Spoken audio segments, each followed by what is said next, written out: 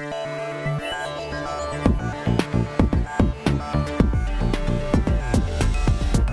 of low moral fiber. Okay, so let's move seamlessly now. Sorry to interrupt your ceremony. It's nothing personal. I just want to devour your god. This is like some Gravity's Rainbow. MOLMM. What? Feels apocryphal, but I'll take it. No, it's true. Don't look it up. Don't look it up. I mean, that is made for undiscerning taste. I'll just auto-tune that. Put a little guitar solo at the end. Perfect. All right. 6 hours later. Y'all done got digitally painted. It done got digitally painted. Nope. No. Welcome to another show. No, I already messed it up. It's the same intro. Heyo. It's 3 words in. Heyo. Welcome to Men of Low Moral Fiber, the show that never goes out at night to fish. And not because of the chromatic aberrations and color shift in reality that is our out-of-control panic levels that manifest deep and dark, terrifying creatures who only appear at night, and we aren't sure what is real and what is simply a fabrication of our insomniatic, self-sabotaging, broken mind, but just because we need some more sleep, you know? We like to feel rested the next day. Amen. So sleep in a little bit. We're just a little sweepy. Just a little sweepy, you know? Yeah. I'm your host, Ben Helms, and I fucking love this game. And with me, as always, is my big brother and co-host, the always at ease, super chill, never letting his panic meter rise, with his over-analytical, never sleeping, always overthinking brain that can't really ever turn off, but is never, ever panicked. Jason Helms, how's it going, man? So much of that was true of me, except for the panic parts. Speaking of someone who literally had a panic attack during this podcast once. So, Right, that was like incredible that you wrote this before that happened. Right? Yeah. Cool. It's pretty easy to assume that as soon as I start talking, Jason's panic meter starts to at least slowly rise Creeping as I'm up. talking. So 1, it's pretty easy to, yeah. 2. And of course, we're joined by our other co-host who doesn't have panic attacks, but instead she gets up early before dawn and starts fishing and attacks panic itself, Corrigan Vaughn. That is 100% true, actually. There's no caveats to that. That is That's right. You eat panic for breakfast. 100%. Yeah. Gluten-free. That's right. Vegan. Vegan. And of course, no February episode would be complete without our winter game correspondent, Keo Edmondson. Welcome back to Month. Has it been a year? Yeah. It's been a year. Oh, wow. It's Oh, wild. man. Just getting the best games. So good to be back. What was the name of the game? Dredge. No, the other one. Disco Elysium. Disco Elysium. Disco Elysium. Elysium. Can you imagine if I forgot the game that we're currently covering? That's probably happened before. Ben's like, what are we here for? What's going on? How did I get here? Can you imagine if you just looked at a group and said, "What's the name of the game?" What's the name of the What's the game? name of the game? Is it Tetris? Is it?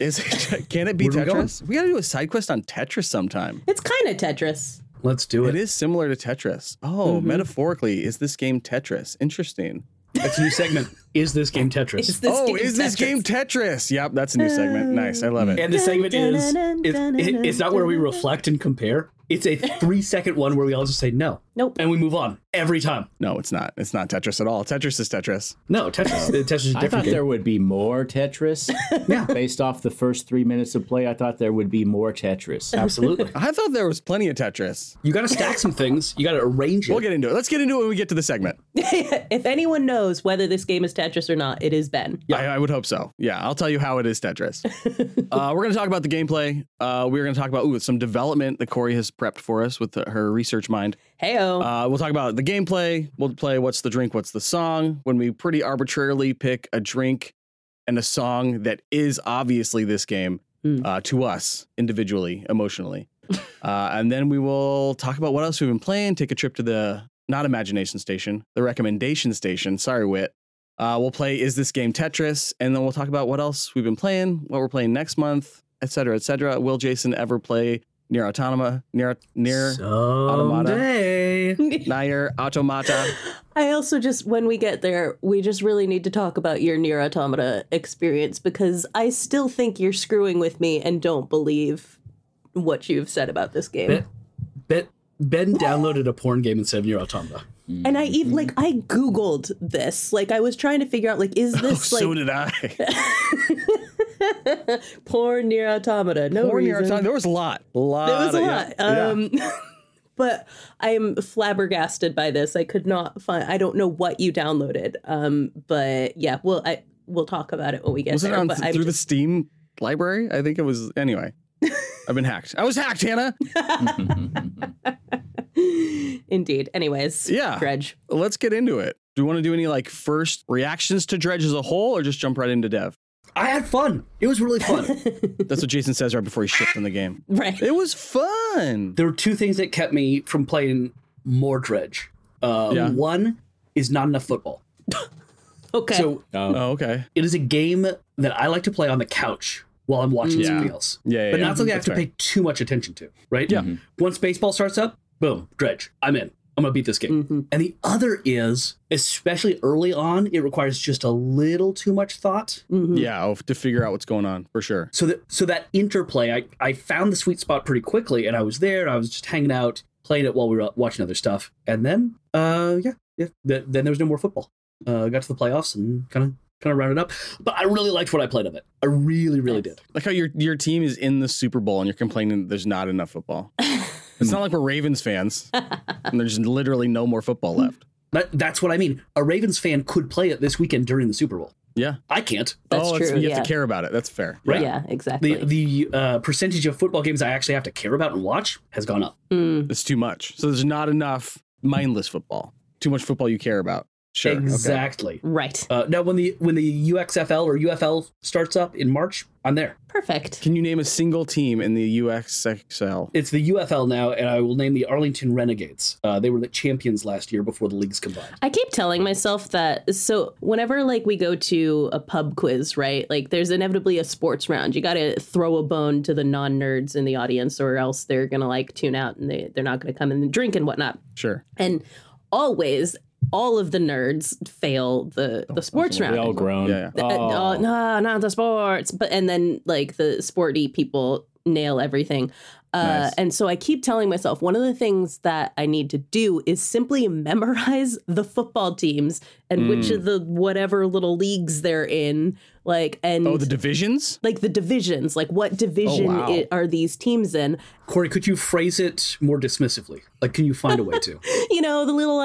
The little gamey playy thingies that they do. They're cute little brackets and All I gotta do is conjure up that little football brain that everyone else uses, and sports just memorize ball. all the. I gotta memorize all the sports ball teams. And Just set society back to Logos. 1962. Start memorizing football stuff. Yeah. Exactly. and then you got it. Now you're a football genius. Yeah, but then of course you start throwing me for a loop with whatever UFC or I'm not into that.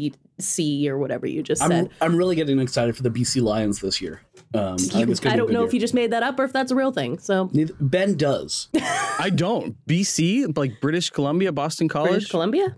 Before Christ, British Lions. Columbia, it's CFL. For Christ. Christ Lions. Daniel's Lions. Ben, you and I have had multiple conversations about the BC Lions, and you have seen me wear a BC Lions hoodie. No, we have not. It's a college or that's a USFL? I nodded when you said it right the first time, which is It's a college. It is British Columbia. British Columbia. CFB. It's Canadian football. Oh, You said CFB and I thought college CFL, football, so I don't know what's yeah, sorry. happening right now. They made up football, didn't they? Those Canadians. I think they made up Didn't they? basketball. No, we made up basketball, right? In Springfield or whatever. I thought they made up football. But James Naismith is Canadian. Oh, fuck. But it was at a Y in Springfield. You're right. Ben, do you remember hanging out this summer in Oregon together? You No. and me. We hung out. Our families were there. I was telling someone I hadn't seen you in years, and then someone was like, didn't he come out for a week a few months ago? Yeah, and, Right. and I had a bright orange hoodie on, and it said BC Lions, and you said, "What's that?" And then erased it. This is like me every time I Google Flanders. Like, where's Flanders? I don't know. Apparently Flemish people come from there. He's next door to Next Homer. door to Homer. That's all I know, And it just, you could ask me every day, where's Flanders? Isn't it in Belgium? Apparently, I Googled it this morning, so I do know that. It's my favorite type of beer is a Flemish Red. Corey, the difference is, you know that you Googled it. Ben does not believe we had a conversation or that I've ever had a hoodie in my life. I had meningitis. Meningitis, technically. The meningitis. Nice. Hashtag meningitis. All right. Did you have it again? No, but it's It's just your lingering. brain is. all I don't know if fucked up. that's true, but it's just an excuse I use now. Yeah, use it. Sweet. were we talking I about? have 12 children, I think, and I don't know any of their names most of the days. So too many dogs. And you've had it up to here with their shit. Exactly. Literally today. It's been bad. All right. With this game, I played about an hour of it. Kia was watching me play it. is that the only Yes, that's the only time I you played played this it. game? That's the only time I played this game. All right, we're rolling Corey's chair out of the way here. Yeah, okay. Get in here, Listen, here's the thing. I'm just going to explain this part. This is why I'm bringing the development here and everything, because Sure. I'm useless for this conversation, and that's why I brought in my ringer here, my husband. Nope. Is that I with this game, I like enjoyed playing it or whatever for the hour that I played it, but I had a really hard time going back to it. Like every time I'd turn it on to play it, I would kind of be like, I don't totally remember exactly what I was doing, and I'm like a little. We'll talk about how this game works and everything, but like how fast the days and nights go, Real and fast. the way that I just constantly, like, you guys know how I play games, and it's like it takes me so long to like orient myself in the direction I'm trying to go that like by the time I've pointed the boat to the correct place, the night has come, and I'm like, oh, me. So it was really hard to like go back to the game. Yeah. Later on, Because it just caused after panic. I had played it. So it was like, yeah, right. Like it was just going back in and being like, Jesus Christ. But I feel like if I had just kept playing it, I would have like binged it like everybody else. But it was just kind of a matter of like every time I turned it on and sat down to play it, I was like, or I could be playing the Cult of the Lamb expansion. Oh, yeah. Maybe I'll just do that She got instead. The sex expansion. The sex expansion, exactly. Yeah. Nice. I think the thing that helped me there, not to be like, here, let me fix your problems, because I don't think this would fix them. No, but please fix the it. thing that like stopped my personal panic when it was like, wow, this day lasted 2 minutes. What happened? I have to like run back in the dark and I'm like running into things. Was finding out that the time doesn't move if you don't move. Oh, if you don't move. So it's like, oh, I can just like turn slowly, figure out where I am. It's super hot rules. Super hot. Yeah. I knew that like if I went to like the map or things like that, it stopped moving, but I didn't realize just like if you stop, Yeah. it stops. And it might even be like not the faster you go, but there's other things too that can change time at different speeds. I can't remember what they are. But yeah, I remember stops time. That helped me. As soon as I realized that, I started playing it in VR as soon as I realized it was super hot rules. And just, really slowly winding up that. Throwing guns to the fish. Throwing guns at the fish, throwing fish Yeah. at the guns. Throwing fish all to the of it. guns. Sometimes you gotta. All of it. Guns. Yeah. That's a very like Devolver thing to do. Like in Enter Yeah. the Gungeon, you have like guns that like shoot the word gun and stuff like that in Amazing. it. I love it. What about you, Keo? What was your out the gate notes, your overview before we get into I was very it all? cautious because I saw you having a hard time like navigating. I'm like, whoa, It looks so much harder when I play do than the it control. actually is. I thought the controls, like, if the boat had like rusty motor, that it wouldn't respond to your movements. It would go opposite based on what like some games will do that. Like if you're drunk and you can't walk straight in a first person shooter. That's the way Corey was playing this game. Wow, it's a great start. And I expected it to be a lot harder. Like, oh no, rocks appear out of nowhere. No, it's just that you've forgotten, your orientation is off and you've forgotten which direction. And once I worked through that issue, I'm like, there are no hidden rocks popping up out of the ground. It became a lot more manageable once I realized, Sure.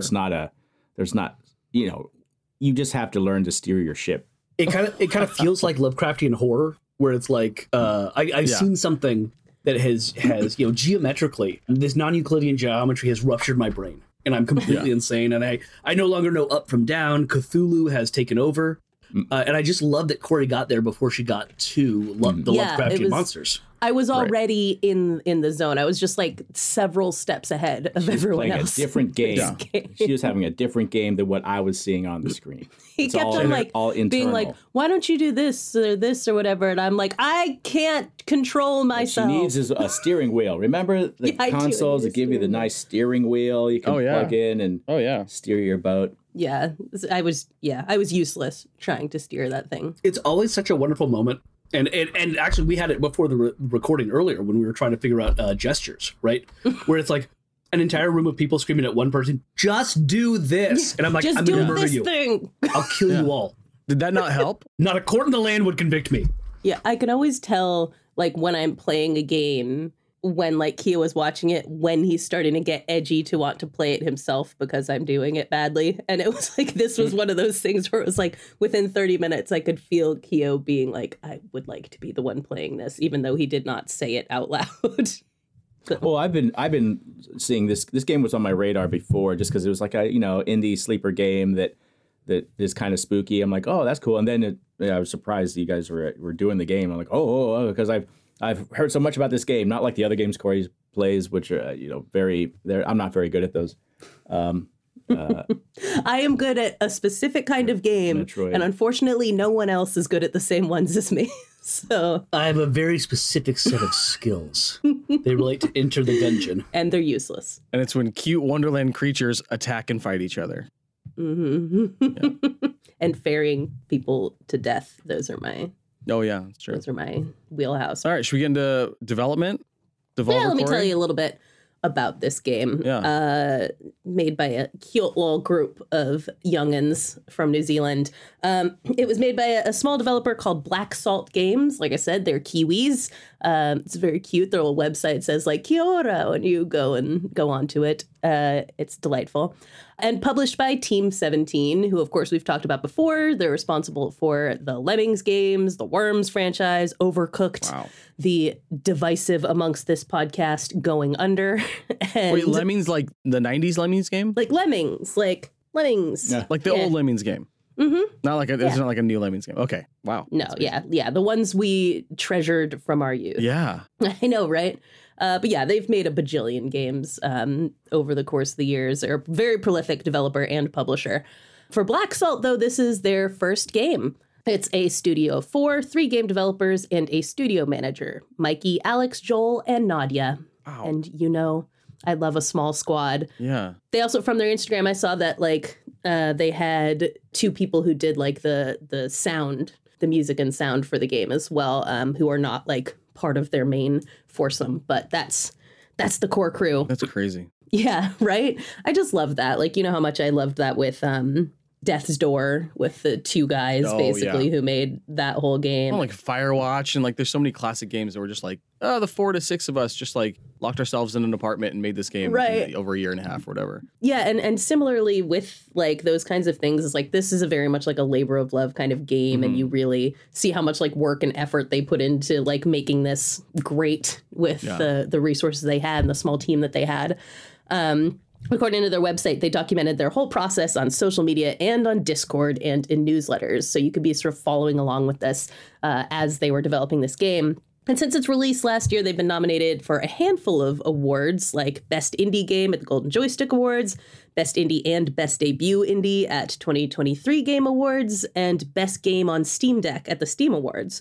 And they've actually also won several awards in the New Zealand gaming community. And I, for one, can say, Steam Deck? Yeah, this game works really well on Steam Deck. Does it? It does. It really does. When are we going to chip in and get Corey a Steam Deck? We need to work on that. Yeah. I loved like Ben's plan last month that made my head spin, where he was like, so we can like mail Corey a Steam Deck and then she can like mail it back. And I was like, sir, really? I'll never get that back. I'm never getting the Steam Deck back if we mail it to Corey. It's like, have you met me? What are you talking about? No.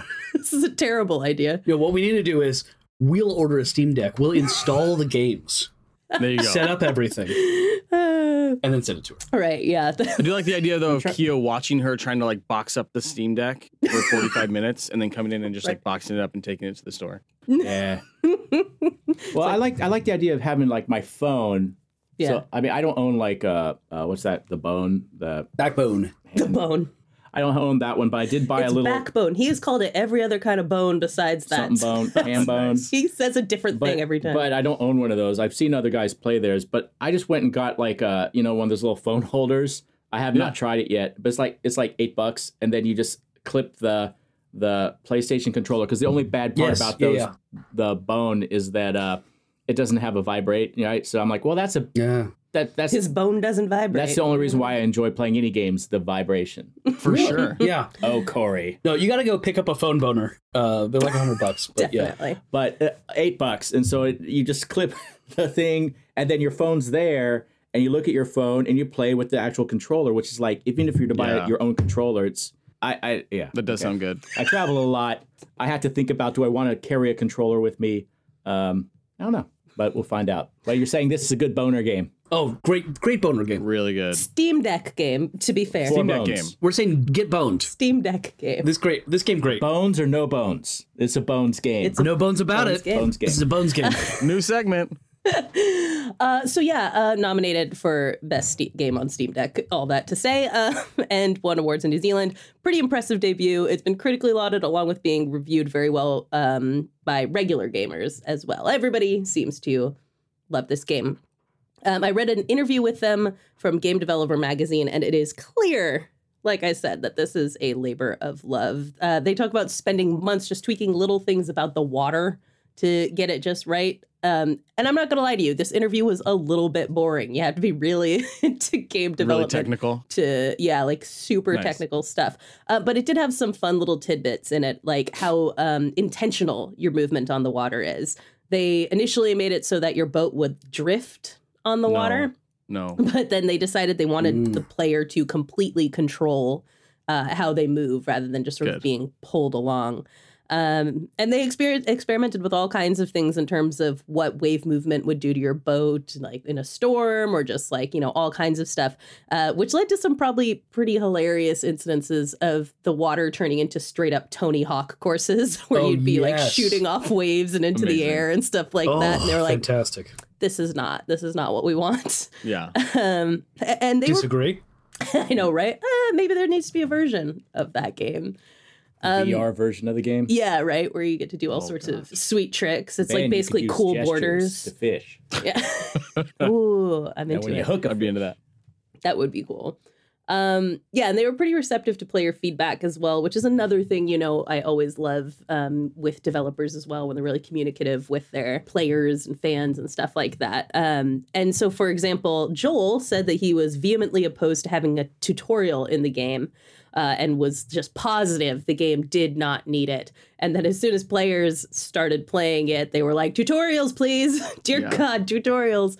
They just figured out how to incorporate them into the game without making them like too obtrusive. Yeah. So they kind of like, they would make them into like games and stuff like that within the game and sort of part of the puzzles. So you're not aware you're doing tutorials, but it's teaching you how to play the game. So I think that's very cool. And on the other hand, though, like players have requested a multiplayer option, and they're like, no, absolutely not. That will never happen. It's not the spirit of the game. The point is the isolation. Change the spirit. Oh, that's a good point, actually. Yeah. Yeah, like it's, it changes the meaning. And so it would run counter to that. And they're really into kind of like the players gathering meanings from this. This is another thing I love about like, you see this with the guys who made Death's Door and other small developers like this, that they go on YouTube and they like watch what other people are saying about the game. And they're like, oh, it's so cool. Like people have really uncovered the like layers of meanings that we had in this. And he's like, people have like gotten like 90% of what we were, attempting to say and the story we were trying to tell and everything in here. So yeah, just a group of like, I mean, I don't know exactly how old they are, but from the pictures of them, I would guess like late 20s, mid to late 20s. Infants, bunch of fetuses. People, yes. Children making a fun game with their friends that like their goal was basically to make something like very immersive, something that they, their goal they say as like a development company is basically like make something that's immersive and something that you haven't quite seen before. And it seems like they really just nailed that with this. So immersive is one of those words that I like always hit on in game design and license. Yeah, you've talked about it like in the multiple different ways that can be interpreted before. Yeah. So you didn't feel like you were actually a boatman on a boat, boating around? Okay. Me? No. Yeah. I just wanted to say, like, I wanted to compliment them for that. Yeah, I wasn't trying to stop you from explaining that. I was validating that. Oh, yeah, you've mentioned that before. Okay. I just wanted to say, like, yeah, this is the immersion that I'm talking about. Like, this is the good one. Gotcha. This is the one where you just want to keep playing. It's great. Mm-hmm. But, like, it's not necessarily a realistic game in the sense of photorealism. Right. Sure. That's not what it's going for. It hits immersion perfectly. I think Tetris might be the most immersive game ever in the complementary sense. So, yeah, that's what I need to just say is immersion complementary versus immersion derogatory. Fair. Yeah. So, yeah, that's basically the development. There's several, I mean, they have a whole interview on their website. They have like a lot of sort of in their press section, they have various materials from when it came out and like sort of updates from later on, like how are we doing, all that kind of stuff. And then, like I said, there's the article in Game Developer that's a long interview with them. So there's plenty of places you can kind of get really into the nitty gritty of this. But that's the gist of how we come to Dredge. Gameplay? Yeah, let's do it.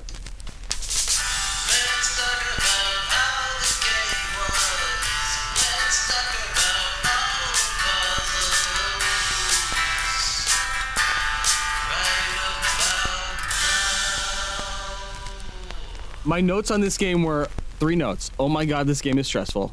And then like an hour later, crab pots. And then like an hour later, the aberrations are terrifying, but so pretty. Yeah.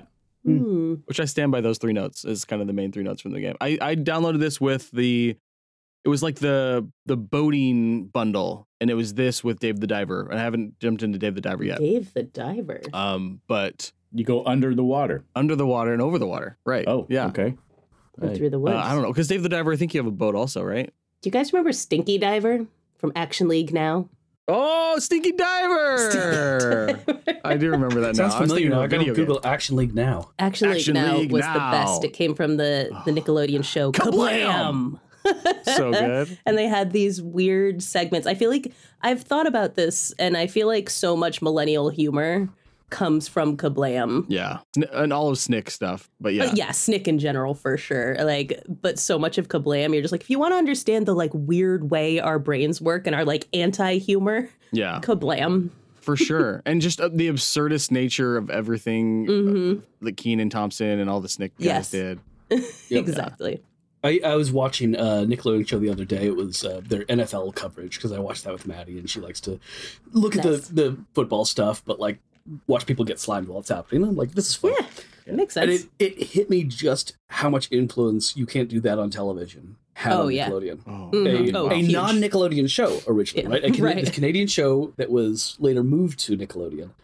And it was like everything there was hearkening back to either Double Dare or You Can't Do That on Television. Totally. And even Double Dare is just You Can't Do That on Television, cycled through as a game show. Yeah. Right. Slime, so I for sure, yeah. Absolutely. And so I Yeah. think Kablam is the next stop on that thing. Right. Yeah. But I think even the core of Kablam is still the anti-humor is in You Can't Do That on television. Oh, Yeah. absolutely. Yeah. Definitely. Like the slime rule, like you get hit by slime if you say what? It depends on the show. I don't know. You get hit Oh, yeah. In the You I don't Can't know. Do That. Yeah, I don't know. Oh, yeah, I it's don't like, know, yeah. I thought it was, I don't know. Yeah. that was my main thing. Is that the rule? You can't say I don't know? Yeah, it was. I don't In know. And I real think life? what got you water, or maybe you're saying water got you water, but one of them you got water. You Can't Do That on Television was one of those weird shows that like I liked, but also I was really repulsed by it as a kid. Yes, for And sure. So I like, yeah, I have a very weird relationship with my memories of that show. Starring both Alanis Morissette and Dave Coulier. I have no idea why there was such dark humor going on there. Oh, no. Oh no. Yeah, no, that was how they met. Cool. Cool. She was Anyways, 14. Cool, Dave cool. the Diver. That's so ironic. Don't you think? But Dave the Diver, yeah. No, but not Dave the Diver. Dredge is the game we're covering. I'm back. I just love this game. I think the thing that like blew my mind with a lot of these games that are like collecting things and like mini games and like watching your inventory and slowly powering up, which is like maybe every game it feels like. I'm playing a bunch of GTA Online right now, and that's the same game as well. When you're like getting just enough money to buy the upgrade, and then you have to like make just enough money to buy that next upgrade. So I'm like, why do we make money at all if we're just like, it's just a whole metaphor for capitalism. Why are we making money if we're just going to spend the money anyway just to survive and then lose that money and then make more money? Anyway, womp womp. I think the thing that blew my mind was how do they like all of the testing that must have gone into this to find that balance. Yeah. That's the thing that with so many games these days, I'm just like, how, if it was 1% longer to get that next crab pot or to get that next reel or engine, then it wouldn't have been fun. Or maybe 5% or whatever it was, right? But or if it was easier, then the game wouldn't have been challenging enough to be fun. It would have just been like playing through a movie almost, right? If you're just like Which they did talk about, yeah. They making like it easier. well, just being in that like sweet spot where they didn't want it to be Oh, like yeah. a hard game, and they've said that's one of the things that surprises them is that people have requested a hard mode, but that they gosh, I thought really it was wanted plenty it to harsh. be. Yeah, they wanted it to be in that sweet spot of difficulty Yeah. of not being not too easy, but not like bang your head against the wall hard. I like the balance they have. And everyone's sweet spot is different too, which again, it blows my mind that it can be Yeah. that these games can be popular and not have different difficulty settings. But like, yeah, this for 70% of people is like the perfect mix or whatever percent, you know what I mean? Like the majority of people, it's not like everyone has their own setting and it's completely different. And this fits Yeah. 10% of people. Like, so, but yeah, I kept finding that like, as soon as I would struggle with the game, there'd be something that would let me off the hook. Okay. Oh, yeah. Oh man, you are on a roll, buddy. Oh my god. Yeah, I know. I do like the bigger boat thing. Like we always want the bigger boat. For sure. and you always need that. But I did like when I discovered that they had alternatives if you didn't want to go the direct, money route. Evil. There were evil, maybe nefarious methods to get some upgrades. Yeah. And I wonder why they didn't include all items on your boat in that. Like, give me a supercharged demonic, light. Yeah. Yeah. So I can just see, I don't know, the souls of the creatures. Can you go full evil? I don't know. Kia would never try to do a thing like that. I don't know if that. I'm not sure if that's an option. Try that. That would be a good option, though. You know what's funny is the games when it lets you do something evil for an upgrade or something, it always punishes you. Mm-hmm. Right? Yeah. It's like BioShock. Not Baldur's Gate. There we go. That's a great. I thought Baldur's Gate does famously, doesn't it? I mean, I think there's consequences to good and evil. But what did you hear? Okay, yeah. Well, because that was like people were like complaining because they were like, well, if I choose to do evil, then like it punishes me in all these different ways and stuff. And it was like, well, yeah, if you like murder everyone, like that's that's gonna happen. There are fewer people to talk to. That's true.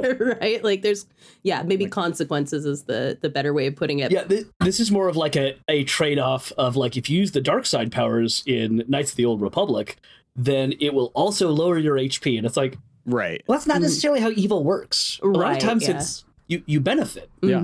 Just straight up. Like it hurts someone else is kind of how evil works. Right. Not it hurts you necessarily. There's always a funny thing. Like in BioShock, right, there's no mechanical consequence to whether or not you save the little girls. It's just like an emotional consequence. Right. And there's no real gain to doing it either. So it's just kind of pointless. It's like, well, you don't gain anything by saving them or by hurting them. It's just there. Sure. The other thing I wanted to talk about, though, is the fishing mechanic itself, or I should say mechanics. I only got far enough that I had fishing and dredge. I don't know if you open up new kind of fishing abilities past those. How do we all feel about the fishing mechanic, though? Because I think the fishing mechanic in a game can kind of make or break it, particularly in a game that's all about fishing. But there have been so many, literally hundreds of different ways of communicating fishing in video games. Because so many games included as a tertiary thing. What did we think about this one? Did we like it a lot? Was it kind of fine? Was it the best ever? Sucked? Yeah. I found it a little confusing only because, and again, this may be just the way that I play games. So like, I didn't quite get like, okay, so I go up to something and then, click, and then you get like the 3 things you're trying to hit or whatever, like the targets, I guess. But I didn't get like if I hit 2, then I'll catch the fish. But like if I don't hit any of them, I won't. What's the third one for? Like I don't know what the point of those were.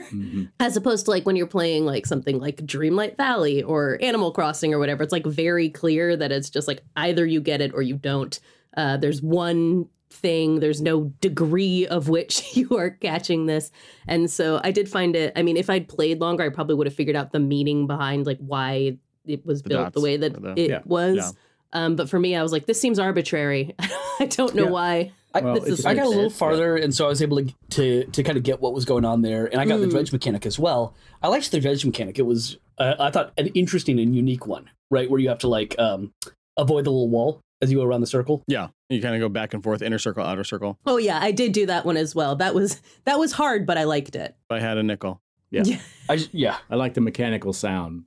Yes, me too. It's very satisfying. Yeah, it's a satisfying one. For me, ultimately, the fishing mechanics were just so you fish faster. You're fishing, but if you want to get home before sundown, you got to learn to fish fast. So there are all the little puzzles to fish. Each fish is just hit that green bar, hit that green bar, hit that green bar, get that fish, get out of there faster. Yeah, but don't overfish.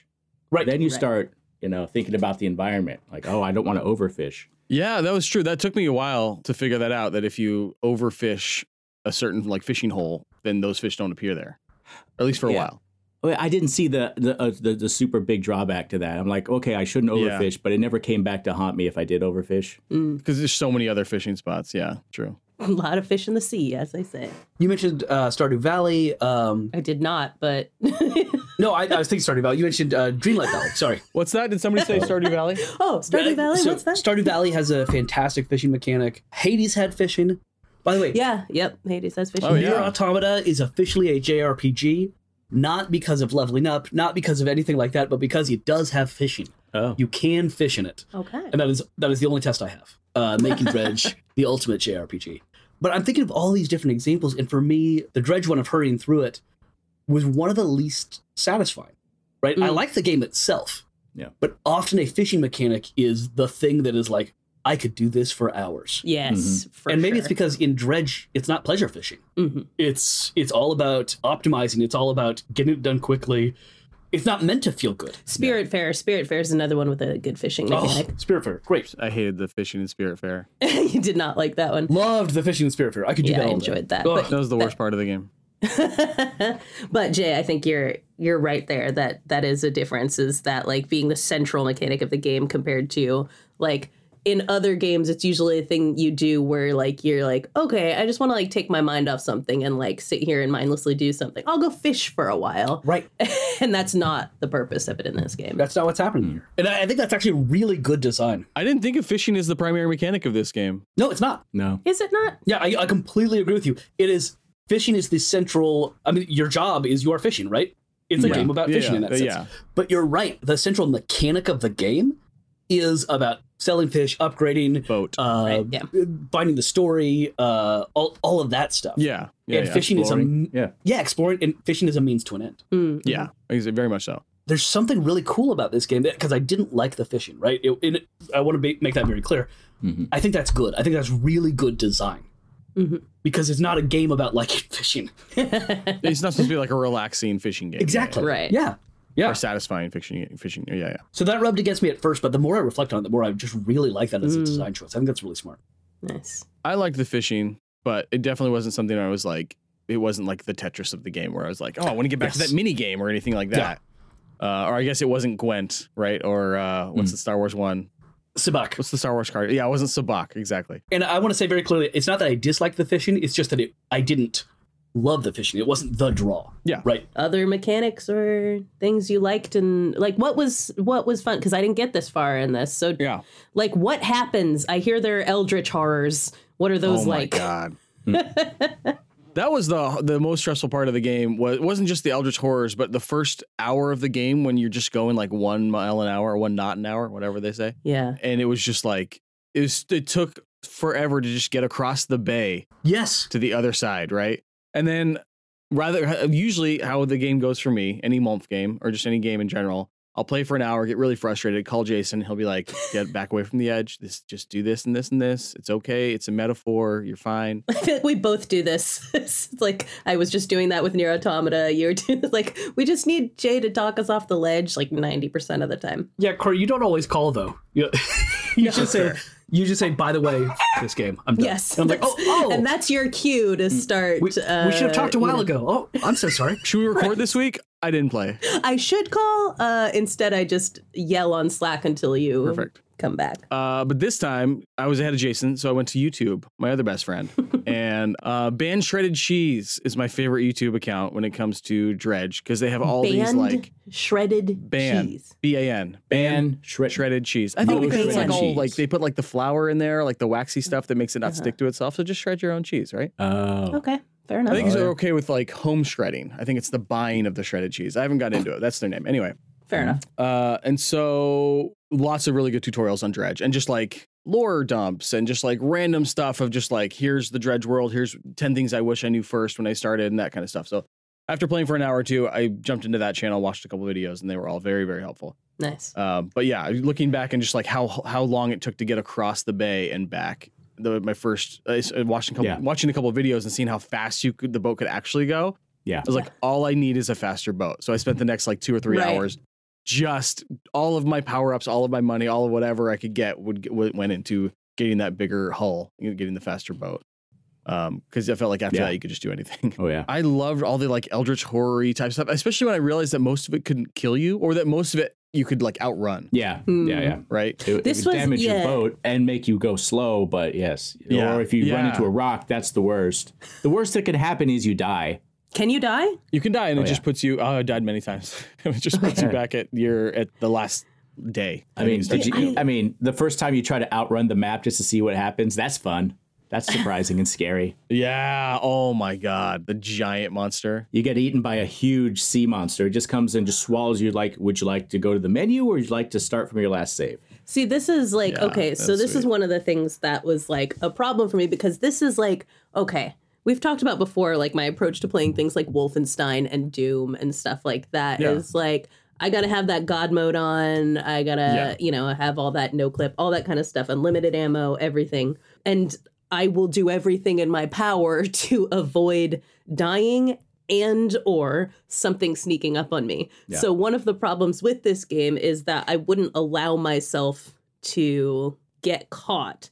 And Right. so it was like, that was one of the things, like, I kind of want to see what happens, but at the same time, I'm too panicked. And so I would go back to the dock, like, with so much time to spare because Right. I simply did not want to deal with whatever was going to attack me out there.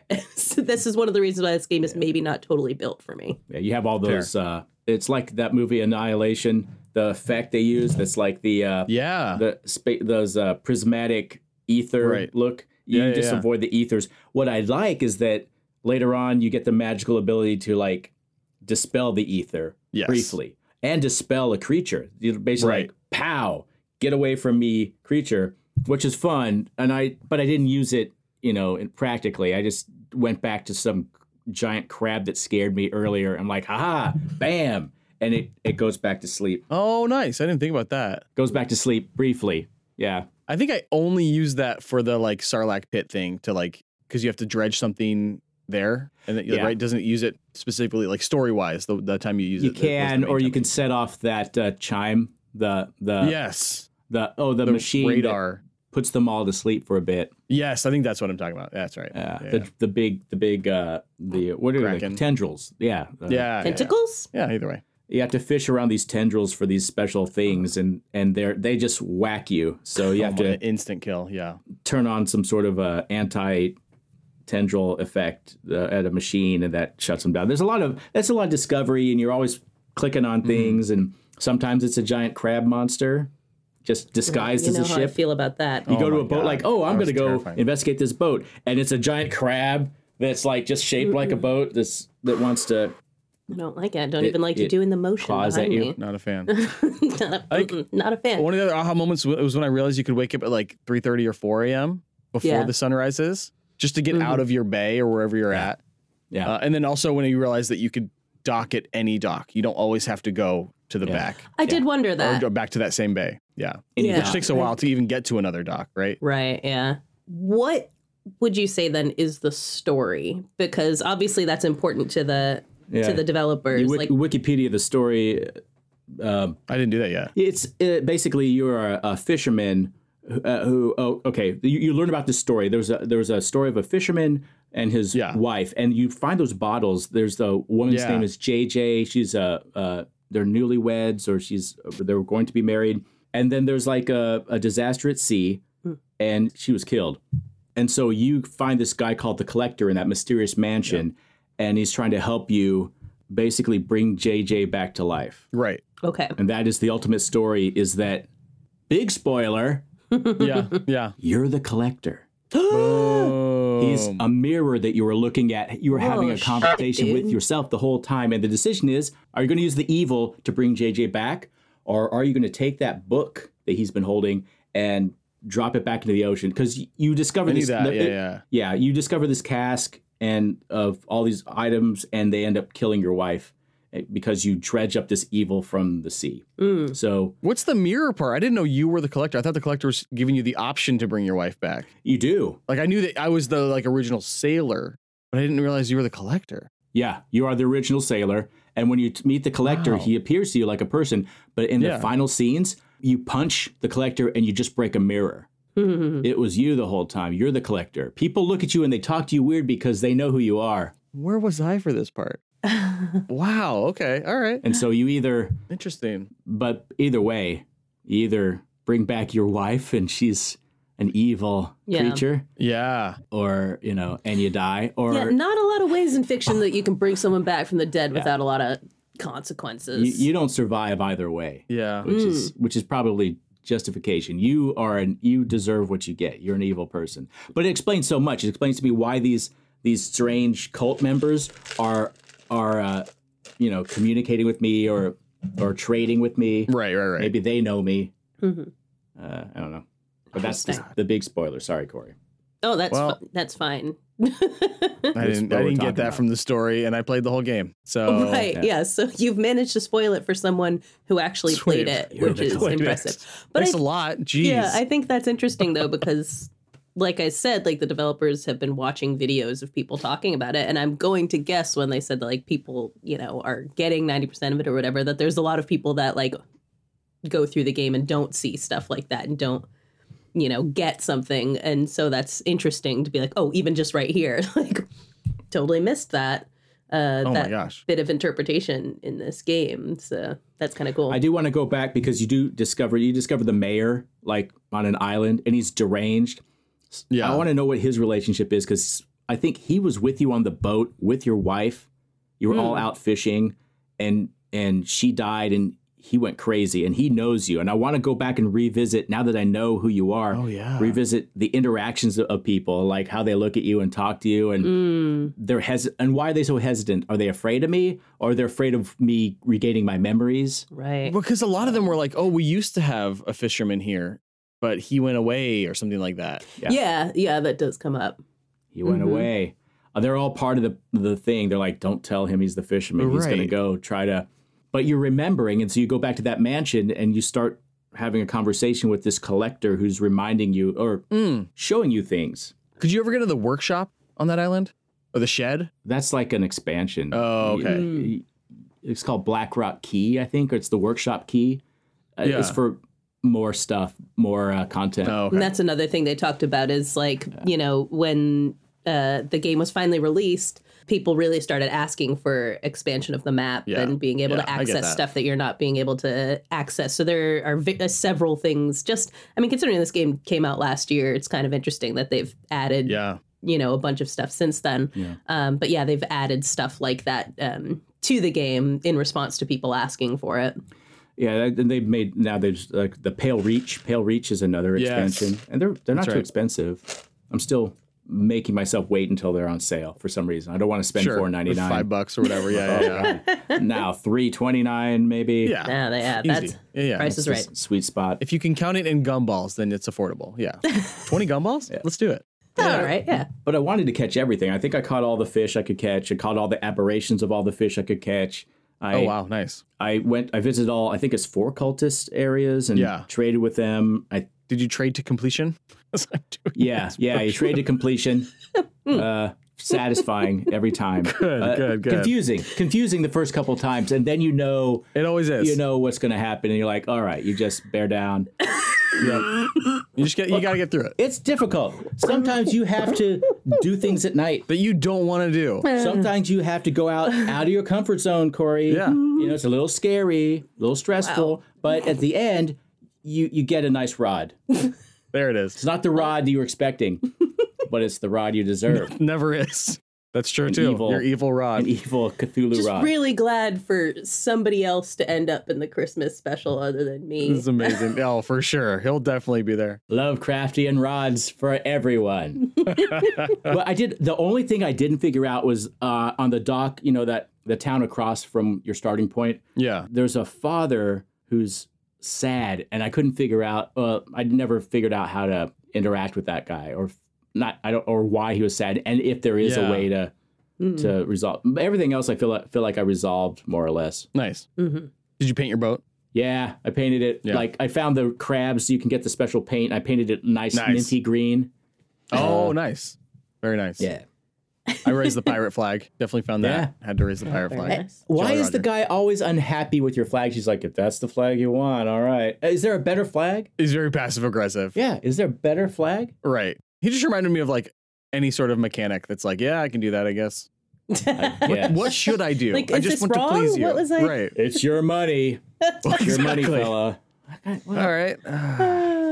Speaking of like the expansions and all that, I feel like they did a really good job of the game being like very like it felt limitless at the beginning and like overwhelming. And you have your main little archipelago of islands or whatever, your bay that you start in, and then there's like 4 corners that each have their own little like world and lore and kind of like those are like the main parts you have to uncover in order to kind of like, to go to the collector, right? Each one has part of the collection. Yeah. And by the end, it was very easy there's no fast travel, right? No, to get back to Black Rock. That's what you uncover that. Thank Yeah. you. That's what I was like. I felt like I wasn't just like sailing around. You get the fast travel at the end, or one of those unlocks the ability to instantly get back to the collector. But even without that, I felt like I was just like sailing around real quick and just like having a great time, just boating. Boating was fun, just like traveling around. And it was the most frustrating thing to start and it ended up being like the most fun thing at the end. So that was a cool like switch that they do. Yeah, once you're really trucking around there, just whales and dolphins. Yeah. Yeah, I definitely. Oh, that was a cool thing we didn't talk about, right? It was like the pods of like killer whales, and you see a blue whale and the dolphins and sharks and stuff that you're not fishing for. I guess you do fish for sharks, but you're not fishing for the whales. It was just beautiful. Like Jason said, it's not photorealistic, but it's beautiful. Like a lot of Unreal games are. Like Firewatch is beautiful, right? Still, you can still see the polygons, but still the lighting and just the way that it's developed is gorgeous. I definitely took some screenshots of that because it was so pretty. Nice. But yeah. Anything else gameplay wise? I will second that it was very pretty. Yeah. Yeah, it was a peaceful game. That's all I did was just, kind of just go around just to experience the waves and the mechanics of things, So I like that you have to travel through.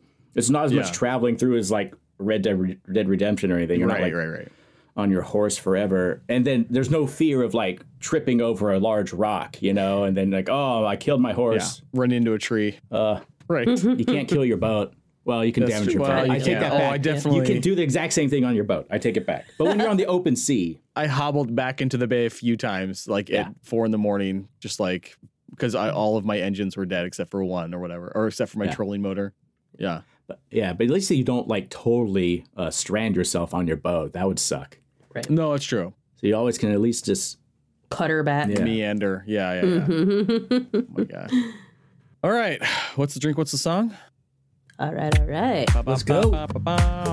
This game's pretty fun, even with frustration. When I was all done, I just had to question, what's the beer, what's the song? I can't always tell. I just wanna know, what game is Westy 12? That's not how the song goes. I will go first. I think I did this drink before, but that doesn't matter because I don't keep track anymore. Because life, And I went with Jefferson's Ocean Aged at Sea Bourbon. I got it. I nailed it. Oh. Okay. But yeah, they take the bourbon and they throw it in a bunch of barrels because that's how you make bourbon. And they put it on boats that sail around the ocean. And actually and then they bottle it up. And every bottle you get, you can see like a map of all the stops that your boat, the barrel made. Around the world, which is pretty cool. They're like, this bottle has been to all of these places before it got to you. And you swear when you take a sip that you can taste a little like seawater, a little brine in there. Oh, nice. Something seeped in. Yeah. Who knows if that's true, but it's a cool idea. I imagine it must do something with all the rocking motion and and the consistent like weather patterns, maybe just the way that, because it's that contraction expansion that ages the bourbon. Yeah. And if you don't have that, and I'll go into why I suddenly have this knowledge of that when I talk about mine. But but you go on with your bourbon. Well, yeah, that's very interesting. I mean, when we went to a couple distillery tours, and they talk about how like when they put them in the warehouses, they're constantly moving them. Yeah. So they all get this, not like moving them like in a boat, but like moving them from different parts of the warehouse to different parts. Yeah. Of the barrel houses, just so they all get the exact same consistency and are aged at the same temperatures at the same time for their 3 years or whatever it is. And so to kind of like throw that away and be like, let's just put it on a boat and have it slosh around and go around the world for a year or whatever. Happens. Yeah. And that it's still drinkable. Like it's still bourbon either way. Yeah. I love the idea of using change to achieve consistency. Yeah. And using randomness to achieve consistency. That's So even the Buffalo Trace example that you're giving, where they rotated around the warehouse, it's not that they know it needs to be next to the wall for 10 minutes and then next to the middle for 2 days. And then it's just like, no. They all have to come out tasting the same. We're looking for McDonald's where you know what you're going to get. Yeah. And we know that the things that are on higher levels will be hotter than the things that are on lower levels and centered and all of that. So all we can do is just make sure every single thing gets rotated through the entire system. Yeah. And that will mean that everything will taste the same. Well, By doing so much change. at least it'll be closer. Yeah. And then they can Right. blend it and make it taste It'll the make same. blending easier. Yeah. Yeah. And then the Jefferson's Ocean being like a more extreme example of that. Right. It's crazy though. Yeah. They'll all rock the same amount on the boat. Yeah. Well, I was in Louisville, Kentucky a couple of weeks ago. Nice. It was January. Corey and I had made the decision. Corey had made the decision for us that we were going to do a dry January. Like, why not? And so we didn't. So we did. So there's not a lot of drinking going on in the house. But I am working in Louisville, Kentucky. When I got off the plane to go to work this show, all these ads. I'm like, oh crap! I forgot. I'm in Kentucky. I'm get hit by there's Michner's and there's Woodford. And I'm seeing all these ads in the airport. I'm like, oh my God. I just immediately get a text from him like, dear God, I'm in bourbon country. So but I don't drink anything. I'm going out with guys at night after work, and they're going and they're trying all this stuff. And a guy I work with, Eric, he at this the Crow. I forget the name of the restaurant. The Crow. It's attached to Old Forester Distillery, and they're serving Old Forester. Some of their limited items. And he tries a $30 sip of something really good. That's their. It's a $150 bottle, $120 bottle, something limited. And he's like, this is the best bourbon I've ever had. I don't drink bourbon. This is the best bourbon I've ever had. I'm like, oh, okay, I'll take your word for it. And then a few days later, we're flying out. It's January 31st. And we go to the store to see, can we buy a bottle of that? And they say, no. We're at the point now where we've sold out, and we're only selling this bottle, this $124 bottle, to people who take the tour. It was like 11:30 a.m. And his flight was in an hour. So he's like, I can't do it. I'm like, you know what? I can. And so I text Corey, is it okay if I take this tour and sample all the bourbons that they have for me to sample on this tour? Because I feel like they would kick me off the tour if I didn't. Yeah. And she said, yes. So I bought this hat, this Old Forester hat. Oh, nice. And I got to sample all their bourbons. Yes. I mean, not all their bourbons, like 4 bourbons. It's very nice. Sure. And I bought the bottle for my friend. It's sitting. What was the bottle? What expression of Forester? I can tell you. I was expecting, by the way, Corey to respond and say, Keo, it's 11:30 in the morning. On January 31st during dry January, I've already had 2 handles. Sure, I don't care. Go for it. It's not a work day. Oh, hang on. I'll answer this real quick. Sweet. We no, I got him to do dry January with it. I'm doing dry 2024. So wow, yeah, real dry. Yeah, exactly. So what sparked that? My body doesn't like alcohol. It's called rock bottom, Ben. It's called rock bottom. We don't need to inquire too much. That's great. I'm just wondering. Let's just say I was wandering the streets of Montclair naked. No, I just don't react well to it. And so I was like, that's fair. Maybe I just won't. Just cut it out. Yeah, exactly. As Dave Coulier says. Cut it out. Oh, no. As Dave Coulier says, show me your ID, young lady. 1924. Yeah, it's a 10-year bourbon. It's a 10-year. Dude. It's a 10-year for them, which most of their stuff is 4 years. So this is I had some of it. It's not bad. It's good. It was part of the sample, so I have tried it. But it's not the one you've picked for your drink. No. The one I picked for my drink was my own. Amazing. This was going somewhere. Corey has tried this. Okay, sorry. This is the Old Forester. Yes. Single barrel. And it will take the paint off the walls. It will. Did they say 64%? Yeah. I took like a little sip of it, and I was like, 129 proof. Wow. This is their single barrel strength. Yeah, it is. Strong as it gets. But what I liked was, because I sampled this one too, and I'm like, well, this is the cheaper bottle compared to the other one. So they served us like the samples with little Louisville marshmallow caramel chocolate so good. Treats called Majeskas. I guess they're from the 1800s. They're named after a Shakespearean actress who visited the town, and a confectioner made a special, chocolate just for her called Majeska. But places like Old Forester, they do a bourbon flavored Majeska. So I had one of those. I'm like, this is perfect. So some of this, maybe a little Majeska. Corey loved them. I brought it back home, and she scarfed them. She scarfed that bag. But that's my drink. My drink is that's awesome. Something too strong, dual purpose as an antiseptic. Yep. Old Forester. I love it. All right, Cora, what's your drink? My drink is a barrel of rum buried in the sand on a desert island, and then when you go to take a drink from it, a kraken comes and attacks you. So specific. It's not Kraken brand rum, right? No, it's not Kraken brand rum. No, In fact, I don't think it even has the label. The label just is like 3 X's. I was about to say, it's definitely X's Yeah. on it. It's, unlabeled barrel that you're like, oh, look at my luck. And then instead, whole barrel. Eldritch Horror. Look at my luck. Mm-hmm. That's what I'm talking about. Straight to the point. Well, I'm on. Go for it, Ben. I was just going to inquire about the word Eldritch. What do you got, Jay? I'm going to Google it while you talk. You Google Eldritch while I talk.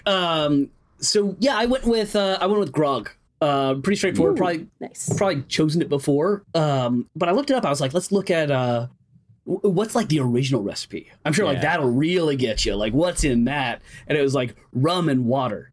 That's it? That's all of it. It's just rum and water. I was like, oh, okay. Highball? Well, yeah, it's a highball. Yeah, no, It's a it's not even. highball. It's not a cocktail. It's just they would have a bunch of rum on, and then they would mix it with water, and they would drink it To clean it. Because if they drank the rum straight, they would get too drunk. That's it. That's If the they drink entirety. the water straight, they would die. So Yeah. So mix it up. All right. So I looked up an Eldritch recipe, Ben. Oh, actually, you know what? Now, since I called it an Eldritch recipe, Ben, maybe you could get in here. Hey, what's the origin of that word? What? Yeah, what's that I didn't mean? know what Eldritch was until right now. I thought Eldritch was a specific genre, which it is now. Eldritch horror is like a subgenre, but like I thought it was like a time period, like medieval or something like that. Eldritch, like from the Eldritch Castle or something like that. I thought that was going to be. It actually can't be called Eldritch unless it comes from the Eldritch region of France. Something like that, right? Everything else is just sparkling horror. That's right, sparkling horror. I thought we were talking about The Hobbit. I don't know what we were talking about.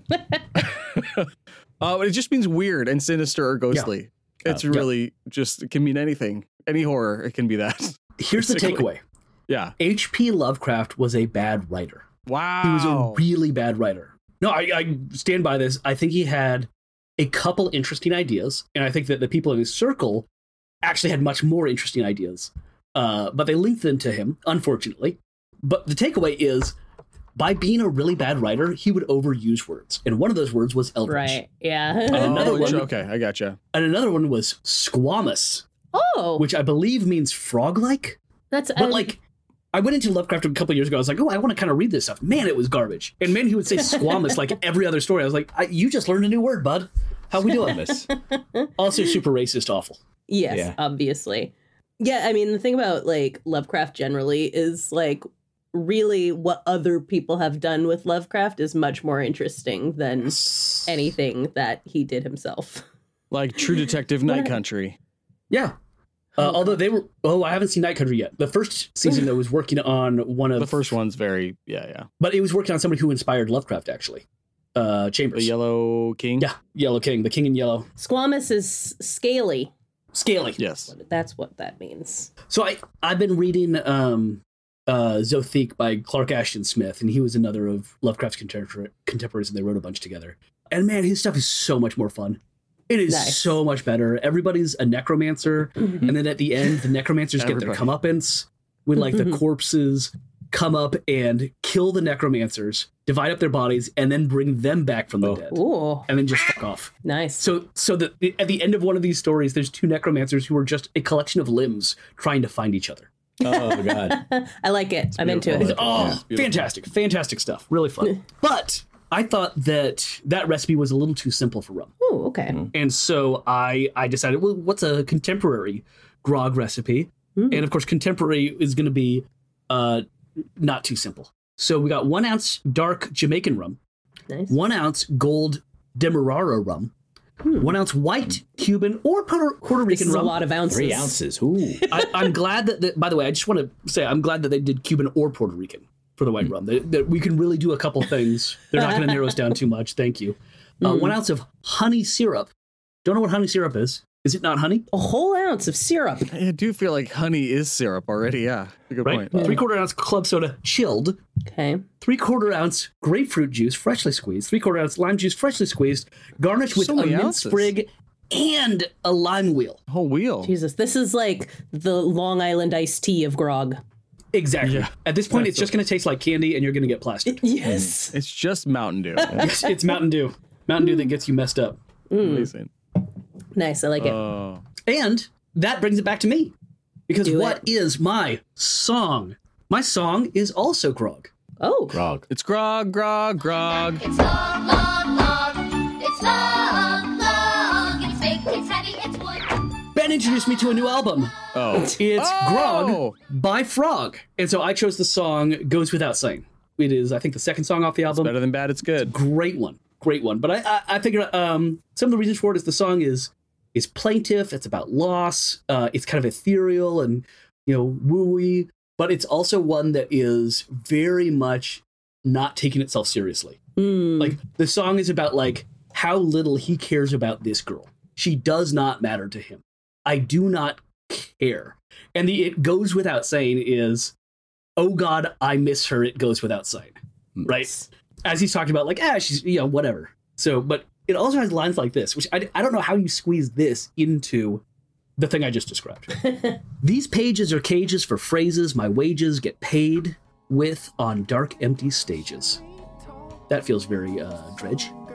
like And it. Jesus will page us when he's free to save us. Until then, he gave us this book of old fables. These pages are cages for phrases my wages get paid with on dark empty stages, and Jesus will page us when he's free to save us. Until then, he gave us this book of old fables. I like it. Into it. All right, into it. Corey, I think you're next. If we're circling back around. Oh, Ben, what do you want to say? Sorry, I was gonna. you made Boromir hand motion. He did. Yeah. It's an album. When does that simply listen It's a grog. to Grog by Frog? Riza Shop Rocks. So I was gonna find the Instagram account. I hate Instagram search. Yeah, Because, like, it is. It sucks. I don't remember the name of the person, but I watch the Right. reels all the time, and their job and their Instagram account is literally just, oh, do you like Queen? You'll like these 10 albums that came out this year that are like, nice. or whatever. Like, and that was on one of those albums of the year for 2023 that she Very put on nice. there. And I was like, this sounds like, what did I say it sounded like? It was like Rilo Kiley mixed with, what's the band that you like that's like super literature? Vampire Weekend. Yeah, it was like Vampire Weekend, Rilo Kiley. Yeah. And just like Interesting. cool vibes. And And I you would ended up throw in liking it a lot. some In the Aeroplane Over the Sea Neutral Milk Hotel? as well. Some Neutral Milk Hotel as well. But I wouldn't throw in the entire band. Actually, just that album. It's got that okay. same kind of Just that album where they all switched instruments. Yeah, where they switched instruments, so it's got like a practiced naivety, practiced inability, Amateurism. right? Where they're good musicians playing on not their normal instruments. And I think Grog Without Frog, like each song, you're like they're really kind of half-assing it, and then it builds, and you're like, oh, this might be an ass and a half. Hey, we're going somewhere. That's what I tell Very people nice. were playing guitar. I'm like, I'm not a guitarist, so You're I'm an ass actually and a really half. good. I don't play guitar, so the fact that I'm doing anything should amaze you. Yep. I like that. All right, Into Corey, it. what do you got? I am going. I mean, I feel like this is very literal, but Don't steal my song. oh, Came out this week. oh no, we're good. Okay, cool. Often the song that I pick, if it's not like a very literal thing about the game itself, like by lyrics or whatever, is just what I kept humming to myself while playing it. And that's what this one is. And it's going to be Wellerman, the sea shanty that took yes. TikTok by storm Hoist a the couple colors. years ago, you know? That's That was weird. That was so big.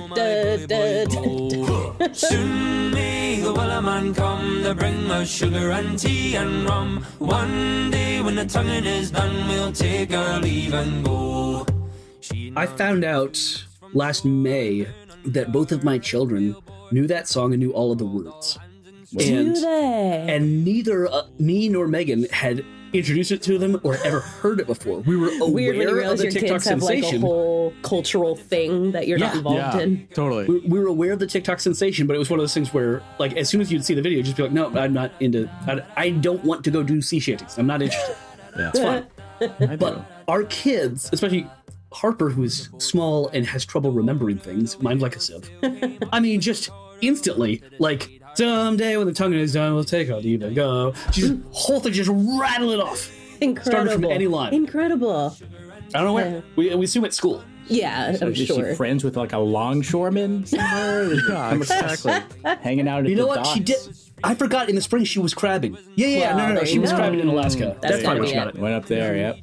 It's a great way to make money. Great summertime job. Oh, sure. That's true. So that's my pick. Who is it? Keo All right. now? Kyo. You know, I started off playing the game. I'm like, oh, this reminds me of one of those Sting albums that are very. Oh, like, that's why you were asking me about this. Okay, like this. go on. But I'm like, no, there's something else there. Then I recalled like what I always just thought of it when I think about pirate music. Got to go way back to Tooth and Nail, Javelina Rail Company. Oh, you changed. Oh, that. wow. Javelina Rail Company, Matt Wignall. And then I'm like, my well, God. then later on I did see over at Berbati's Pan in Portland, Devotchka just do the pirate stuff so much better, you know? And Devotchka has a lot of that sound. Little Miss Sunshine had one of their songs, How It Ends, which is actually, that whole album is very sea shanty and gypsy punk or whatever you want to call it. But then I went back to Sting because I recalled we saw him perform this song of the musical of the same name, The Last Ship. It's about the last ship being built and going out to sea, and that's Northern what I. London, basically. It's a pretty cool, like, communist ass show. Yeah, That's cool. It's all about workers, stopping them from shutting down their shipyard because this is the blood of our town. We can't survive without it, so we won't let you sell it. We're gonna keep working and make one more ship. So The Last Ship. It's very, Very goony. moody, good song about a ship. And this game is about a ship. Is it technically about a boat, though? It's the ship, The Last Ship. Okay, we'll allow it. Close enough. To prevail through the teeth of this tempest, in the mouth of a gale. May the angels protect me if all else should fail, and the last ship sails. I just learned, first off, I haven't thought about Javelina Rail Company in 20 years. Oh, man. Yeah. But I just learned that they based their name on the Pixies song Javelina, which probably I could have put together. Yeah. But it never occurred to me that, they were just like, we that's like fair. that song. So we're just gonna name our band after it. I feel like that happened a lot in like old days. Although it still kind of happens, but it's always funny when like that? bands just like name themselves after something they like. Oh, yeah. It's Oh like my how, gosh, like, we need to have a new band called Eras. The SEO alone. seriously. One of my favorites that I just think is ridiculous is the like one of the most popular sort of like emo rock bands out there is called Bring Me the Horizon. Bring Me the Horizon. Like it's literally just a line from Pirates of the Caribbean. Oh. No. Is that what that is? Yeah. Yeah, That's a it's good like line, I though. had it scrawled on like notebooks when I was in high Yeah, school. that's a good line, Now, though. bring me that horizon. I'm like, they named a band after it, and they're insanely popular. I love that.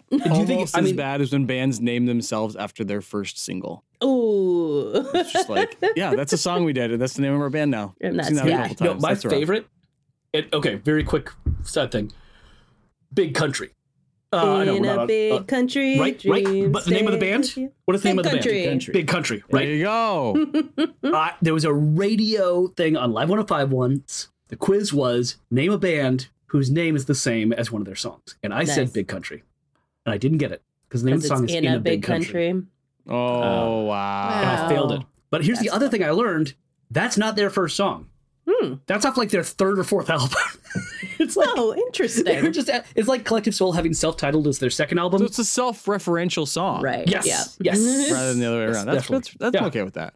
Yeah, and I was right to get it wrong for that reason. But it wasn't enough. just We a, couldn't think of a band name. it's kind of Technicality. subtly different. It's like, no, they were doing something with that. I know that there's like a band that's really obvious that I know, I'm trying to think of that too. It's like fits Kansas this or bill, something. and it's like just my brain is not quite reaching for it. It's driving me crazy right now. But anyways, I feel like it is a location. Bad Company by Bad Company, Black Bad Sabbath by Black Company. Sabbath, Oh, Iron that's what it Maiden is. by Iron Maiden, Night Ranger, Living in a Box, Damn Yankees, Slipknot, Talk Talk, Bad Religion. what? Ice House, Bad Religion's a song called Bad Religion? Green Day, Oh, Green Day. I did know. Cool and the Gang, Meat Puppets, Motorhead, Porno for Pyros. Oh, God, I forgot about Porno for Pyros. Motorhead. They're playing duh. here.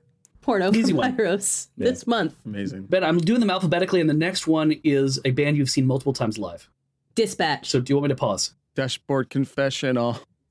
They might be giants. Oh, of course they would. They probably have multiple. Yeah. Right?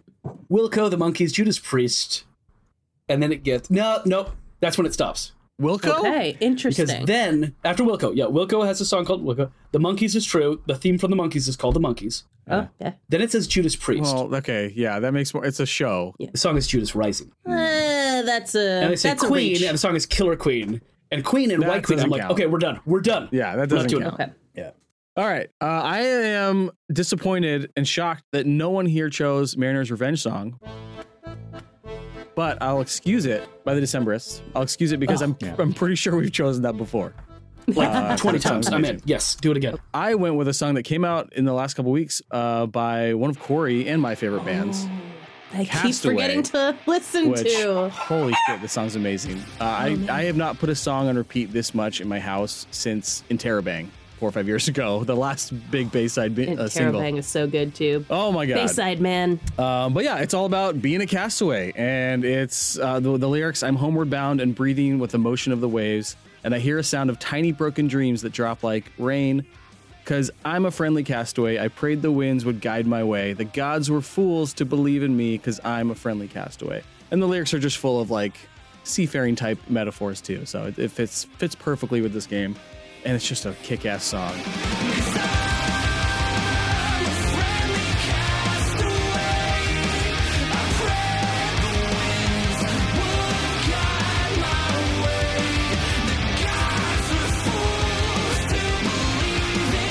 I love that we all went so thematic with drinks and songs. Like that doesn't Go team. even when it is very obvious. We usually have like more variation, but I like that we were just all on the same wavelength this Yeah. time. All right. Recommendation station. Here we go. Let's go. Choo choo. Once again, every time my brain doesn't go train, I start like I almost went like "Nyek." Like that's not a train sound. Why is that If the it's sound foggy that out. my brain? Here comes the train. Gloop, gloop, gloop, gloop, gloop. Ka-ka-ka-cha. Yeah. Cuckoo-ca-cha. Cuckoo-ca-cha.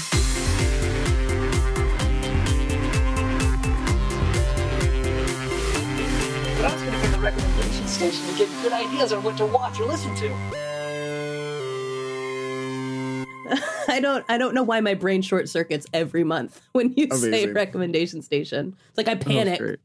What does a train do? Oink, oink. I have to do something now. It's like, go on. Well, I always think of like the elevator in Willy Wonka What sound does that because make? it's like imagination station. Whenever I think Oh, of yeah. recommendation station, I don't think of a train station.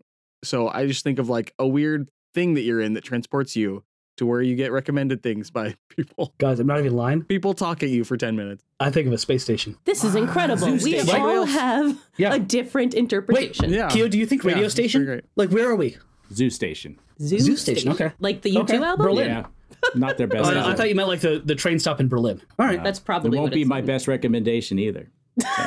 Okay. My recommendation is the movie Hausu from 1977. I think I've recommended it before. Yeah. We've watched it maybe a dozen times since we discovered it. We can't stop. Is this the one you maybe saw watched the trailer of last month when I was hanging out? Okay. Yes. I have already watched 20 minutes of that movie and felt like Okay. my brain was on fire and turned it off. Yeah. No, that's accurate. Yep. It's like a comedy horror. What's the genre Yes. again? Surreal comedy horror made by an art film guy. But I would say the comedy is horrific and the horror is comedic. And that's the weird thing about this. It's not. So there's a second where like you see that I mentioned this before to you, but you see a mushroom cloud over Hiroshima as people are like talking about things, and all the girls start making jokes, and one of the girls says, "Oh, it's like cotton candy." Like they're just like having a fun little chat. This is a Japanese movie. The director lost his entire family in Hiroshima. Oh, Holy Damn. shit. Like it's meant to hit you hard. And the fact that they're making jokes about it is not, you never feel in that moment like you're supposed to make jokes too. Right. It's not, it's like, this is off-putting, right? Yeah. One of the most horrific deaths is a girl gets eaten by a piano. It looks All right. super fake. She is dismembered.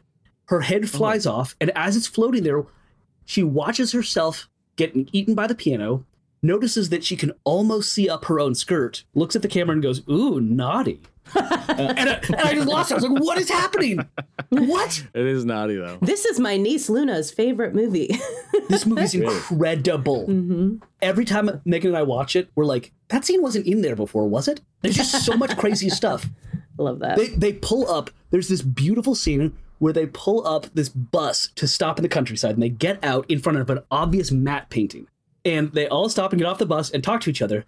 Then it cuts to the camera about 50 feet back further, and you realize that they were standing in front of a matte painting that is still there.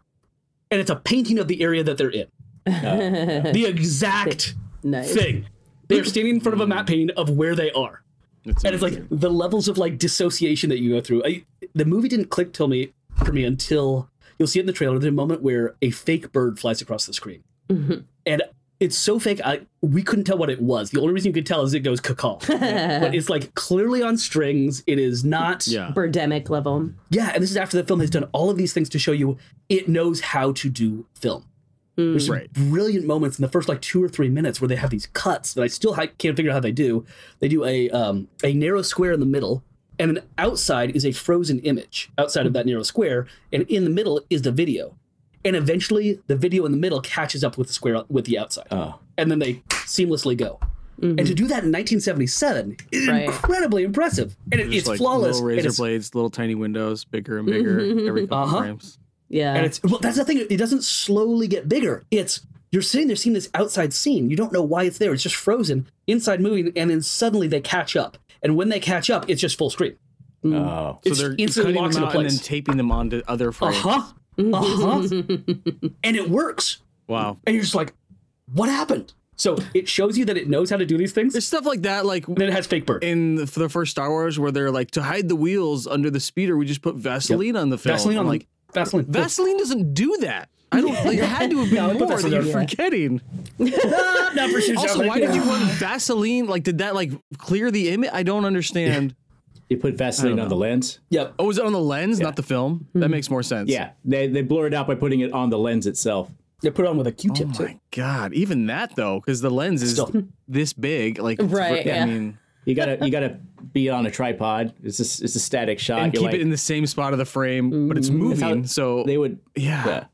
Maybe it is a just moving background, and so it's stationary with the camera. Maybe. Yeah, that makes sense. Yeah. So anyway, I recommend it. It is just nuts, but it is a fun time. Go watch it with friends. Yeah, it's one of those ones that I always want to get through, but it's like all the things that like overstimulate me, and so I just haven't been able to do it.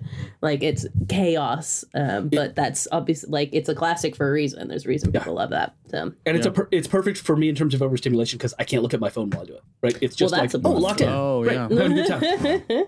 Indeed. I'll recommend. My recommendation is a film I just watched called Anguish. This is 1987, so jump forward a decade, and this is a total hidden gem of a horror movie. I had never heard of it. Like on my Letterboxd, usually when I look at it, like I'll add something to my watch list, and there's usually a few of my friends who have seen it or have put it on their watch list, and this was. Nobody had acknowledged the existence of this movie. I watched it the other day, and it is complicated. I don't want to spoil anything about it because it's one of those movies that you really benefit from going into without any idea what you're getting into. But I just saw very quickly, like, opening 2 sentences, and I was just like, I don't want to know anymore. I want to watch this. Exactly. So I can put my headphones down while you guys talk, but I don't want to hear anything. This sounds great. I'm not going to give, like, because it's just so... Yeah, you go in not knowing anything, and it's great. But like your basic premise is, you've got a serial killer gouging out eyeballs under the instruction of his telepathic mother, and then there's a whole other conceit in there that twists this entire concept, and it's great. You're good. Wow, that's wild. It sounds amazing. It sounds great. Yeah, and it genuinely scared the shit out of me. I was like sitting here and it's very, if you read reviews of it, like the word that comes up most often is hypnotic. And it really is. There was a point while I was watching it that I found myself going, I can't look away from this. And it's like very jarring that I'm like, I physically don't feel like I can look away. It's like deeply hypnotic movie. The collector's edition cover is an eyeball with a knife going through or a scalpel, I guess, going through the eyeball. Yeah, scalpel. Yep. Which, of course, is a reference to Un Chien Andalou by Luis Buñuel and Salvador Dali. Obviously, that's what they were going for. But yeah, I highly recommend Anguish. It's got Zelda Rubinstein from Poltergeist. Poltergeist. 1, 2, and 3. It is an actress. The only information I want about this movie is where to watch it. Do you have it? You said it. I keep pulling out my headphones, and every time I put them back in, you're like, all done talking about it. Oh, there's one more thing. Oh, well, I was done with the plot. I was merely saying I don't want to know a thing. Okay, I don't want to know a thing. I'm excited about this movie. You can watch it on full moon. Or start your free 7-day trial on full moon. Oh, so it's on Plex? No, I mean, you can steal it. It's stealable. Well, I know that. Okay, good. I'll just take care of myself. Some things aren't. Like, sometimes you try to... There's stuff that I get, like, I ask Mark to find for me, and he's just like, that does not exist on the internet. Well, I've been trying to get him to find Campfire Tales for ages, and it simply does not Jason, exist. he'll find it. Jason, find Campfire Tales for me. What is Campfire Tales? I'll find it. It's a horror movie from the mid-90s that has never been streaming anywhere. It's really hard to find. But... yeah, all that to say, very scary. I was like, genuinely, I looked at my watch and my heart was like racing. It's on YouTube. Here's a link for it. Oh, the quality is probably going to be shitty, but I mean, I forget. Like, Corey, what you meant to say is, wow, Ben, thanks so much. I've been trying to get this forever. Yeah. Wait, Campfire Tales? Campfire Tales, 1991? Nope, wrong one. 97. Campfire Tales, 1997. Yes. And again, when he sends it to you, you don't say, wow, the quality is probably going to be garbage. You say, hey, thanks, Ben. I appreciate that. That was nice of you. The thing is, I've looked on YouTube. This is not my first rodeo. James Marsden's and Amy Smart. James Marsden and Ron Livingston's in it. Like, sounds great. But I also thought he was talking about Anguish. I'm like, don't get Anguish from there. You can get a better copy. It'll be a lot better than this. Yeah, YouTube is great if you don't mind watching a really shitty version of a lot of things. But yeah, I've looked on there for Campfire Tales. It was not on the YouTube. I will try to find a place to get it for you. I just sent you the Plex link. Does it Oh no, never mind. It Plex, says it's, okay. This title is currently not available on any service. Like, Ben, I've done these. You think I don't know how to search a website? Kind of. Wow. Okay. I just assume that about everyone, though. Fair enough. So watch I mainly Anguish. say this because for a while, every time Ben asked me to get a video on Plex, I would immediately get a text about dude, 720p? It's really bad. I'm doing my best. It's really bad. I don't get to choose where the pirates quality. Exactly. I'd rather pay $15 a month for whatever service to watch a season of a show than to watch it in 720. Do it. It just depends on the thing. But that's my recommendation for the month is watch Anguish. It's super surprising. Nice. It's scary. And it's a total hidden gem. You're going to be such a in the know horror fan if you have Is there lots of eyeball horror? I mean, it seems like a dumb question. Yeah, at times. I don't like the eyeball stuff. As someone who's had an eye had procedure, people. I don't like it. There's eyeball horror in it for sure. Okay. All right. All right. Keo, then Ben, and then we're out of here. Well, I've seen a lot of things in the last year, but nothing recently. Recently, I started watching the Curse TV show, and it was just so cringy. And I'm like, no. And then it was just so cringy. I kept thinking about it, so I went back and finished it. And you don't have to watch that one. It's fine. But if you like cringy moments, it's got it for you. I'll just leave it at that. It's A24 all the way. If you like stuff that sucks, I really recommend. Yeah, I do. If you like stuff that makes you feel like I could. There's just things that it does in the Well, Emma Stone's great, maybe too great. Nathan Fielder's absolutely despicable. Oh, I forgot about what show this was. When you say cringy, now I understand. Yeah, it's so cringy. Yeah, and not ideally, cringy it's trying to be. Yeah. Yep. And it's a very anyway. You will So good. be angry at the end of the series if you finish it. But what I do recommend, something you cannot stop watching, is The Curious Case of Natalia Grace. Oh yeah. That I won't do series it. I won't do is it. exploitative. So It's exploitative. so unethical. And- Disgusting. Or just listen to the last podcast on the last. That's what I did. On the last, That's what I yeah, did. there we go. So don't Exactly. watch But it.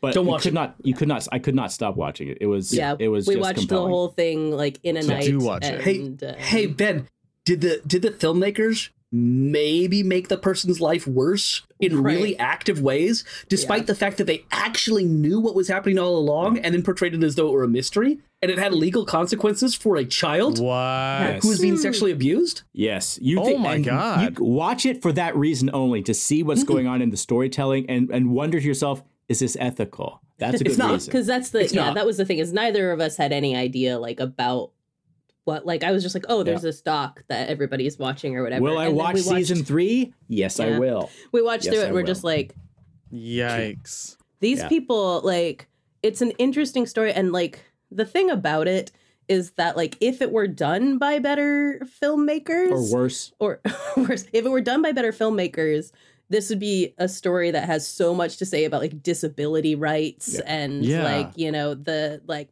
foster care problems, adoption problems, like, you know, the exploitative nature of adoption and things like that. And it's like they're not interested in that at all. But it was made by people with the values of the ones who made the show Amish Mafia. Right. But Exactly. without That show caring sounds about awesome. the subject matter at all. Yeah.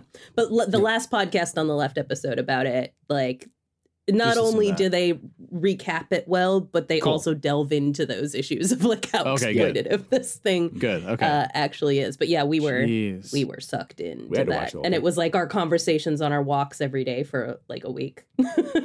Yeah. Dude.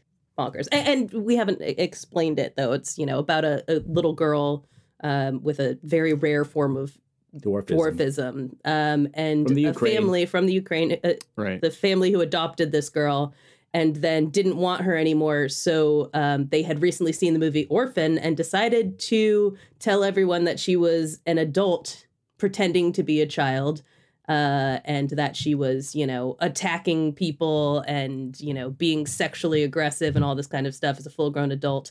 And they got her re-aged by the state To 22. to 22 from 8. From 8. And had her And like again, moved there's into no an ambiguity apartment. about which one she really is. She's Right. 8. Yeah. She's Maybe 8. not. She is, right? she is 8 Maybe years that. old.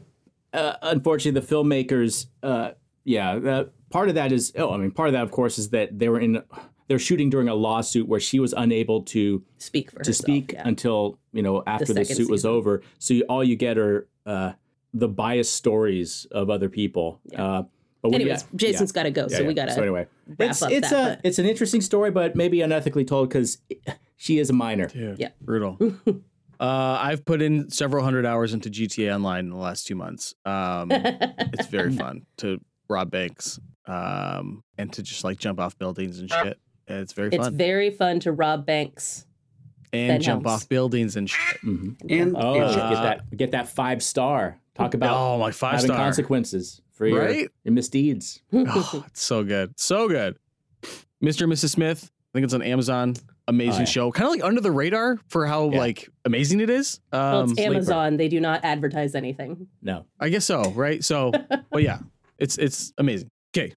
near Automata, Ben was not a fan. Corey, I think, is not a fan, but I don't know that she's come to that conclusion yet. It feels like it's still up in the air, but I do not think she'll I'm be going to playing. give it another go now that I've put it on easy mode. Oh, nice. Okay, cool, cool.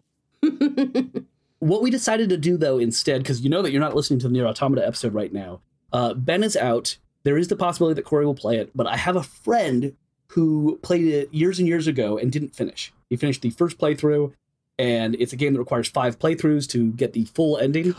Wow. And so he was like, yeah, I've always been looking for an excuse to go back to it. I really loved it, but then I kind of like got busy. This is great. So he is going through it. My friend Jim, we have put tentatively on the date, March 1st is when it will be on the podcast. So finish the first playthrough by March 1st, and then we're going to continue it as a side quest where we will do a book club type thing. And so we'll give you the instructions for the next segment of what to do before the next one, which will probably be April 1st and then May 1st and so on. But yeah, we're excited about it. Jim's into it. I'm into it. Corey might be into it. We'll see. We'll see. And Ben played a porn game instead. Yes. I did. It played me, apparently. What is it called? Near Auto. Automata. Yeah, auto. Auto. What's the asphyxiation? Autoerotic Oh, yeah. asphyxiation, yeah.